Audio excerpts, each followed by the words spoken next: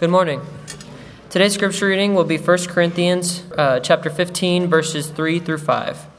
For what I received, I passed on to you as of first importance, that Christ died for our sins according to the Scriptures, that he was buried, that he was raised on the third day according to the Scriptures, and that he appeared to Peter and then to the 12.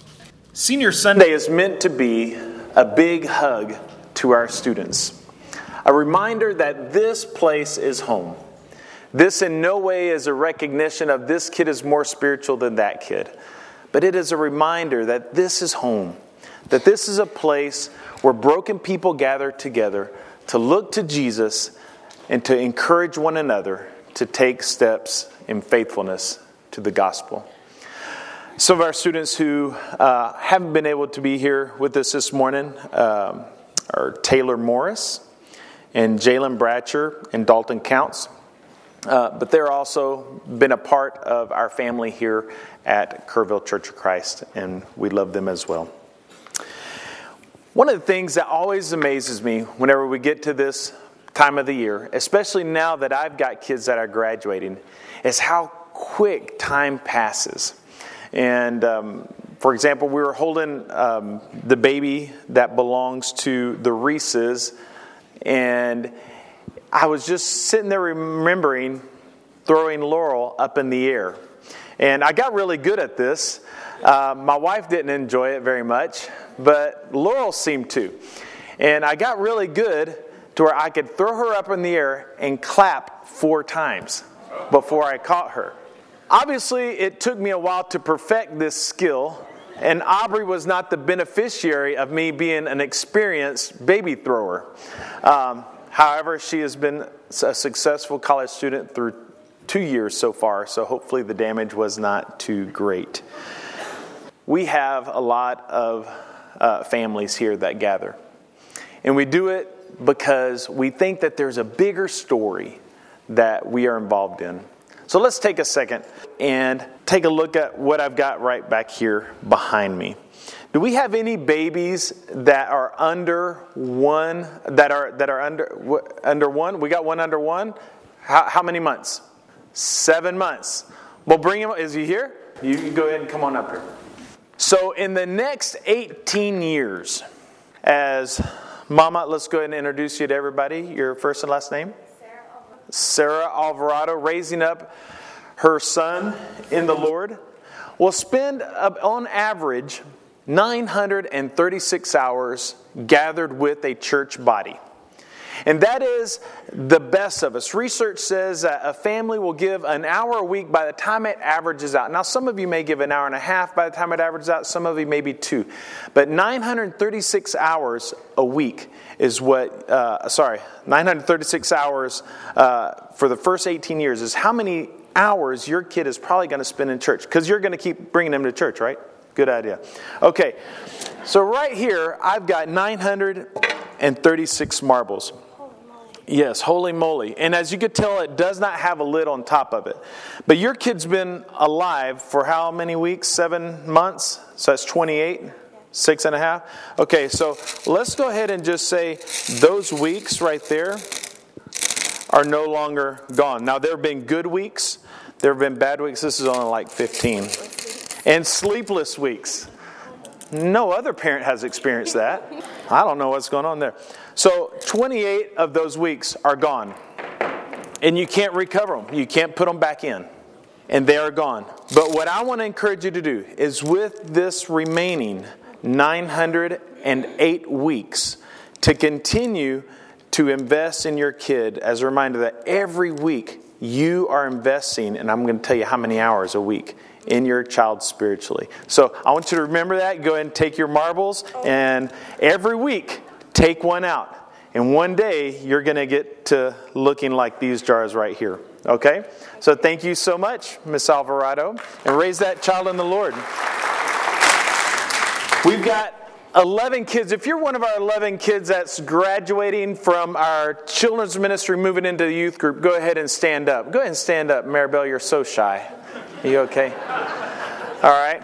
And some of y'all have 312 hours still left. But we're going to talk more about that today at a lunch that we're going to celebrate the blessing that being a part of this community of faith has been. So you guys go ahead and sit down, but we're so proud of y'all and excited for your next few years.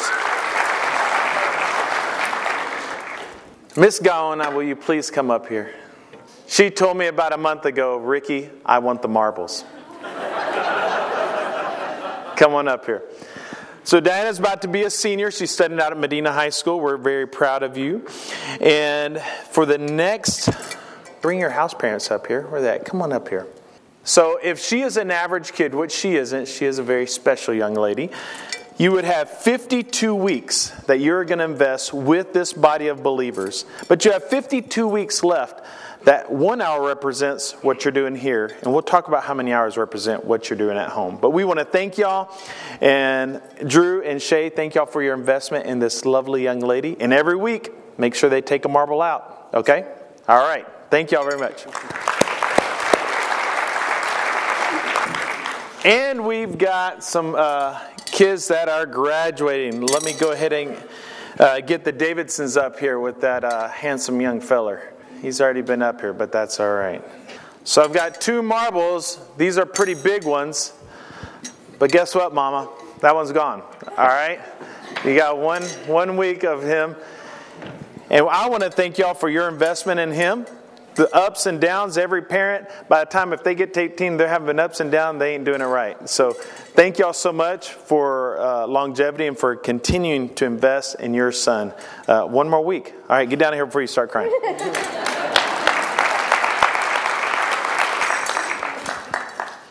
There's a lot of things that we do as a church family to invest. If you did not realize what we just did whenever Laurel was thanking the different ones of you for your investment in their lives, either through baking a cake, either through buying a very expensive cake, whether it be driving to the Rio Grande Valley and serving with them, whether it be taking them to camp or sponsoring them at camp or praying for them while they're on their journey or walking with them in a small group. You have made a difference in the lives of our teens, and their story is changed because of your story. 9 days from now, we're heading to the Rio Grande Valley with 23 adults and teens. If you're going to the Rio Grande Valley, go ahead and stand up with us. Stand up right now. Next week, we're going to have a prayer list, and we're going to have a way that you can help sponsor and invest in. These are some of our 23. I thank you for sending them down. Our dream is that these young men and women, some of them hopefully will become an international missionary or a national missionary, but that they will see their lives as a mission work, wherever they are and whatever work they end up doing. So adults, thank you for sending us, and teens, thank you for your hard work. It's going to be hot. You can go ahead and sit down. July 5th through the 10th, we have got about 40 students going to camp, and that ranges from schools and from our own youth group. That we've got kids in schools in Fredericksburg, in Medina, in Kerrville. We've got about 40 students that are heading that way. And so we're excited about Camp Eagle as we go together this summer. We've got some other students that are heading to other camps that they've been a part of for years. But we're so excited for our big group that we're going. And what we're trying to do together. We're going to be involved in local service projects this summer. But all these activities do not have the impact that you have at home. Because in your home, you spend, research says, 40 hours a week with your teen in your home. About 40 hours a week with your child awake while they are awake. Okay, and you're awake. Okay, for some of us change, we go to bed at 9 and our kid is still up. Okay, but about 40 hours. So I want you to do the math with me. Even through all these great activities that we are doing, they're spending 1 hour on average at church and 40 at home. Now, I wonder which one is having the greatest impact. I'm not saying both of them do not have impact. I'm saying I want you to think about which one has the greatest impact. And how can we continue to invest in our families as you work hard to raise your children in the Lord? And then, as a bonus, we come together as a church and we help one another out. We spur one another on. We teach our kids in special ways, whether it be through a trip or whether it be through a class or whether it be through a way to serve here locally. Those things are important. But the most important and the most formative thing that is happening in your kid's spiritual life is happening in your home. And it's because you are part of a story that matters. Go ahead and open up your Bibles to 1 Corinthians 15. 1 Corinthians 15. As I began preparing for this opportunity to share with you, a verse continued to just pour over me and I could not shake it. So that's where we're going today. As you're looking for that, if we want to actually do the math a little bit, a child will be with their parent an average of 2,000 hours a year. That's 36,000 by the time they're turning 18 and about to graduate. And we compare that to 936 hours that they would spend in a church setting. 36,936. Here's what's important. Your story matters. Let's go ahead and put that scripture up there. There we go. Verses 3 and 4. I want you to look at it. If you got your own Bible, that's great. Go ahead and underline it. This is one of those cornerstone verses. As we look at this verse, we think about the story. Paul is writing to some people who are really struggling. We're going to talk about some of those struggles in a little bit. But he says this. He says, "For what I received, I passed on to you as of first importance, that Christ died for our sins according to Scripture, that He was buried, and that He was raised on the third day according to the Scriptures, and that He appeared to Peter and then to the 12. Let's pray. Father, we thank You for Your love. We thank You for the story that has been passed down to us that is true. That is true physically and that is true spiritually. That is true historically. Father, may this story be of first importance to us. Thank You for other Christ followers in this community. I thank You for Thomas Ivy, the youth pastor at First Baptist, for Misty Erland at Zion Lutheran, Wyatt Wintercheck over at Notre Dame, Wes Henson at Trinity, Soila Reyna here at Calvary, Brian Blaylock at First Pres, for Joe and Luna Stowell over at First Methodist, for Garrett Witten at Impact Community Church, and for Josh McIntosh. Father, I pray for their ministries as they partner with parents to raise kids in the Lord in light of this story, which is of first importance. Open our hearts today and help us to put things of first importance in the right perspective. We pray this in the name of Jesus. Amen. I don't have much to say today because the things of first importance aren't really that big, but they are important. When somebody gives you instructions of first importance, you probably need to follow. In fact, let's look at this picture. Somebody did not give them the correct instructions. This is not a member of our safety team. I know, you thought it was Roger Dunnigan. It's not. Hey, sorry, Roger. I didn't mean to say it out loud. But there's some things of first importance that he probably needs to know, right? Let's go to our next one. All right? All right, is this your boys? I hope not. Hope not, okay. Dustin, there's probably some things of first importance these guys need to know. They need to know some things of first importance. Let's go to our next picture. Okay, fixing a trash compactor in this way is probably not your best idea. There's probably some things of first importance that he missed during the OSHA meeting, okay? These things are important. Do we have one more?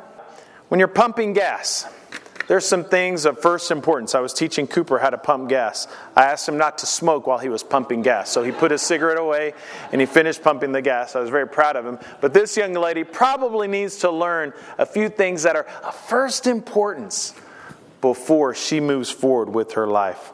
This group that was working with Paul needed to hear some things of first importance. Let me tell you a little bit about that and then we're going to finish up. This part of the story matters. And it matters because these things of first importance are going to set the trajectory. Now let me tell you a little bit about this church in Corinth. Paul knows this. The church was divided. If you just go to the 1st of Corinthians and start flipping, you're going to find out some incredible things. These are people who are trying to follow Jesus now. They were divided. They loved the wisdom and opinion of the world more than God's design for their life. They struggled with honoring those who were had spiritual authority over them. They accepted couples in their church that were living in adultery and bragging about it. They were suing one another instead of settling their differences and forgiving one another. They wanted to live out their own sexuality with no regard to their allegiance to Christ as their king. There were men and women who struggled in their marriages in that congregation. They wanted to worship other things that the culture worshiped. They did not regard Scripture as relevant to their lives. They wanted to indulge in their freedoms because Christ has made me free. They were getting drunk during the Lord's Supper, and they did not honor one another. Their relationship with God was all about them and not about a community of faith. They bragged about their spiritual gifts, and they complained they didn't have certain gifts. They did not know how to love one another and live in a community of love. They did not understand the purpose of supernatural gifts of the Holy Spirit. After writing all that, he writes the verses that we just read. These things I pass on to you out of first importance. Christ died for our sins, according to Scripture, that he was buried, and that he was raised according to Scriptures, and that he appeared to Peter and to the 12. And as I prepare this message thinking of our students, the culture I just described that was in that church sounds like the culture that we live in here in America. And after Paul is wrestling with all these things with them, he comes back and he says, I got to tell you why this is important. Because this story matters. It is a story of first importance. Christ died for your sins. That means you have sinned. You have broken God's way.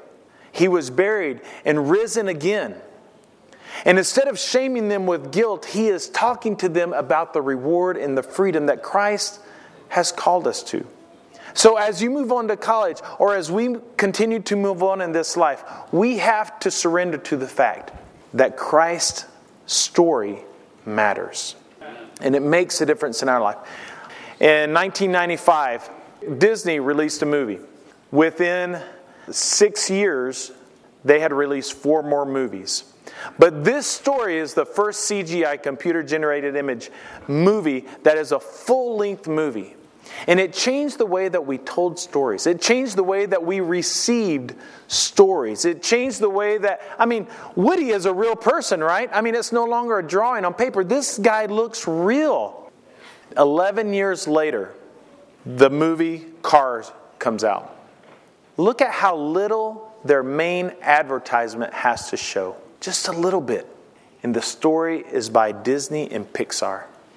And they show just a little bit because it's a reminder of who the authors of the story are and what kind of movie they could expect.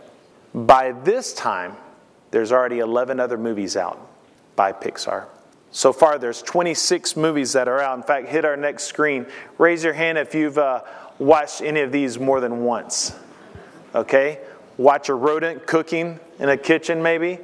And these are the stories that have shaped this generation. In fact, by the time you were born in 2002 and 2003, these were already DVDs. That's before we streamed things. We had these DVDs. And some of them were even on these tapes. Parents, talk to your kids about that. But these stories became part of the fabric of your life. They helped us understand loyalty. They helped us understand bravery. They helped us understand power. They helped us understand hurt. And they gave new images and ways to tell a story. And my challenge to you today is while these stories are great and they're riveting and they pull us in, there's one story that will be with you the rest of your life and through eternity that matters. For what I received, Paul says, I pass on to you out of first importance, that Christ died for our sins, according to Scripture, that he was buried, and that he was raised on the 3rd day, according to Scriptures, and that he appeared to Peter and the 12. The story of Jesus is a story that matters. The fact that he died for our brokenness and has made us new. The fact that we have historical evidence of His existence.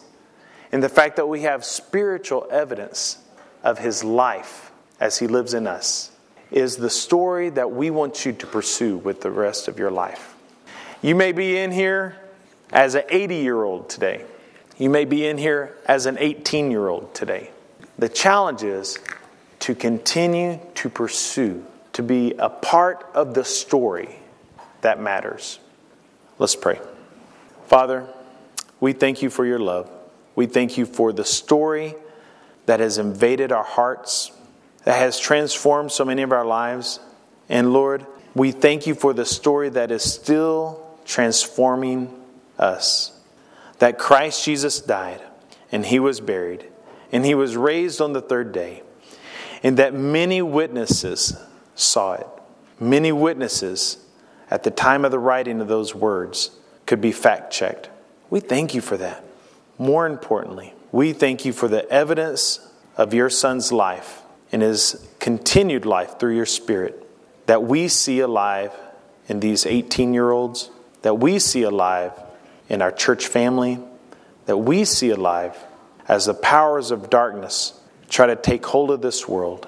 And you continue to write a story of love and redemption by the power of your Spirit through your church.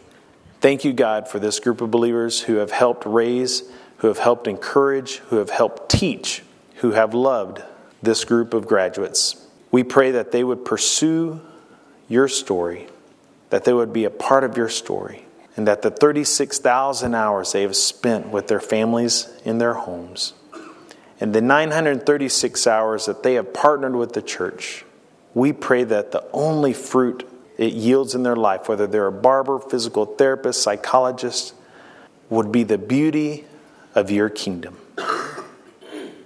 Use these young men and women, Father, to build and to spread your kingdom. A kingdom based on the story that matters. We thank you for your love and help us to follow your ways. In Jesus' name we pray. Amen.